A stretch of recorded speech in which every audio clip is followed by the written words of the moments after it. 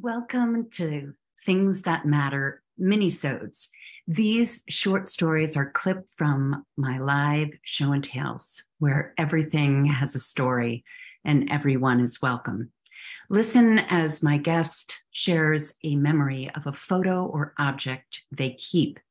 It's amazing what we can learn about ourselves and one another through the things that matter. This show was born after a decade of hosting story sharing gatherings in a moment's encounter with a waiter and a watch. I invite you to think about the things you surround yourself with and the stories they would tell. Enjoy. I was kind of struggling a little bit about what to pick for tonight because I spend my time telling other people's stories. So I thought, you know what? I'm going to tell my story tonight in a unusual twist. So for those of you who don't know me, I was born and raised in southern Sweden. And at the tender age of 18, after traveling throughout my teenage years also, I decided to emigrate to the United States because why not?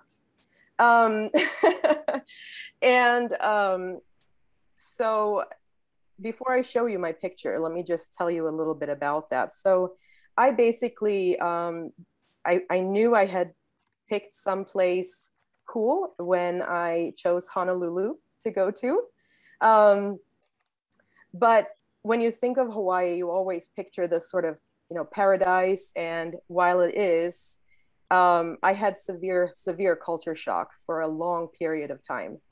I had, when I arrived, 2 bags. So again, at a very young age, I was faced with this whole idea of what do I bring? What matters to me? It wasn't on this end of it. It was very early on, what do I bring with me? What matters to me? So I remember bringing a photo of my family and a CD, basically, to listen to music and a change of clothing. And that was it. I had about $20 to my name and landed in Hawaii, not knowing where I was going to stay, not knowing what I was going to do or, any of that. I really had nothing figured out. I was looking back. I don't know why they let me go. I was so green. As a young, only child, I have to give my parents props for letting me go. So long story short, on the visa I was on, I was not allowed to have a bank account. I was not allowed to have a driver's license. Faced with very little money, no idea of how to find an apartment, not speaking English very well, a few words here and there. And the pidgin accent in Honolulu, if you've been there, is not the easiest thing to handle. So I would ask questions in kind of broken English and they would talk back to me and I would have no idea what they were saying. I had severe culture shock for 6 months or so. And so what I brought was this picture of myself here. And this picture was taken, I don't know if you can see it, so very, this was after I had figured out how to rent my first apartment. I'm just unpacking and putting up some basic furniture there. And you can see that it's the first time I'm actually smiling because I knew at that point that everything was going to be okay, that I was going to figure this out. And I keep this on my wall because sometimes, I'm getting a little emotional because sometimes, like as an entrepreneur,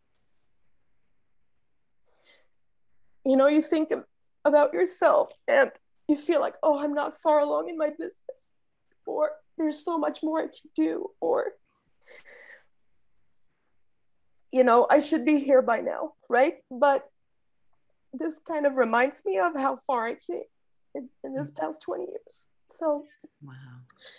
Yeah, I apologize for getting emotional, but it just, I clawed and scratched my way up, basically, to figure out, who I am in this place, what I want to do. And, yeah, just everything from figuring out how to drive to getting a bank account to all of these things that a lot of people take for granted. And keep in mind that this was in 1999, 2000. I didn't have a phone. I didn't know how to call home. I was on my own. I didn't have anybody to ask for help. So it is a very emotional thing for me to think back on.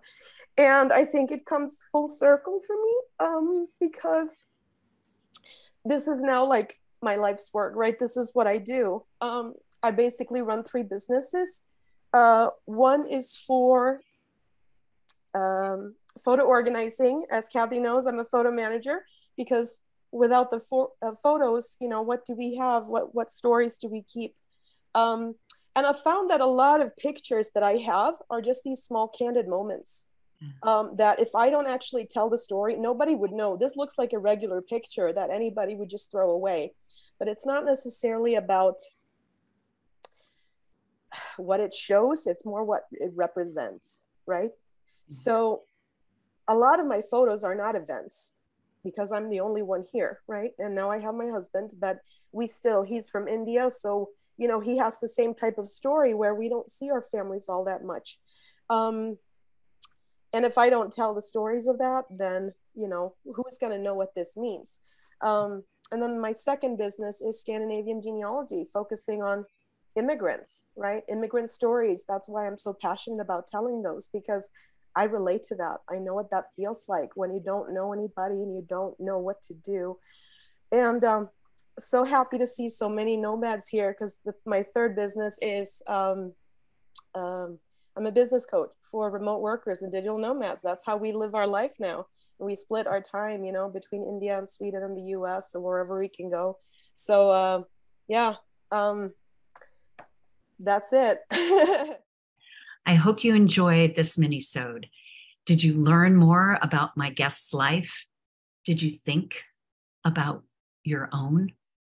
What photo or object would share a piece of your personal history, your life story?